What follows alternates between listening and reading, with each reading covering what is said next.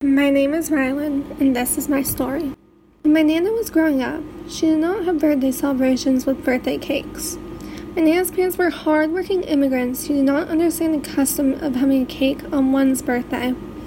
Her parents did not have birthday celebrations when they were children, and this affected how they raised my Nana and her siblings. Her parents had to grow up fast and did not have the chance to have a childhood. My Nana also did not experience that much of a childhood because she had to help her parents.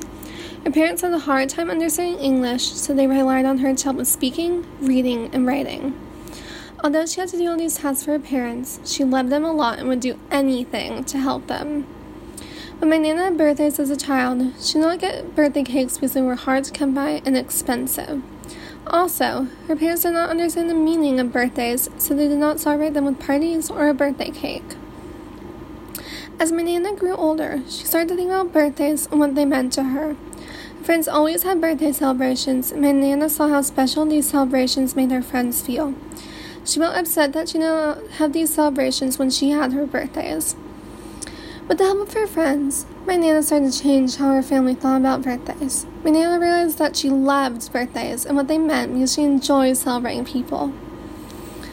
She felt that everyone deserved opportunities to feel special and important, and she felt that birthdays, especially with cake, were good chances for this. As an adult, my Nana passed on her love of birthdays to her children by celebrating them with birthday cakes and parties. She has a hard time waiting to give presents on people's actual birthdays because she's so excited to celebrate. She cannot wait to see how happy people get when she gives them presents and celebrates them.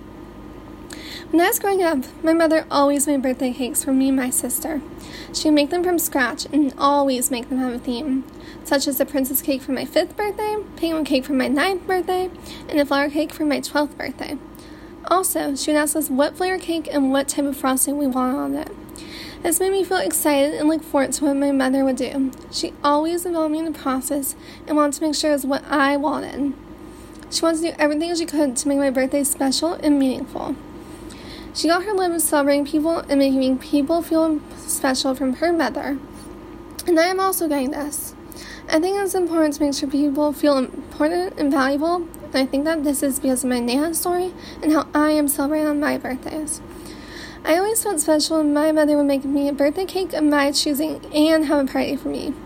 What my mother did for me for every one of my birthdays made me who I am and gave me values I would not trade for anything.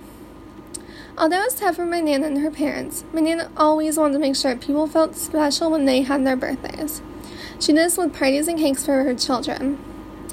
My mother and her siblings did the same when they became adults. Now, I believe that we will continue to have these birthday traditions and will pass them down. These beliefs are important in my family because they shape how we are as people and what we choose to do.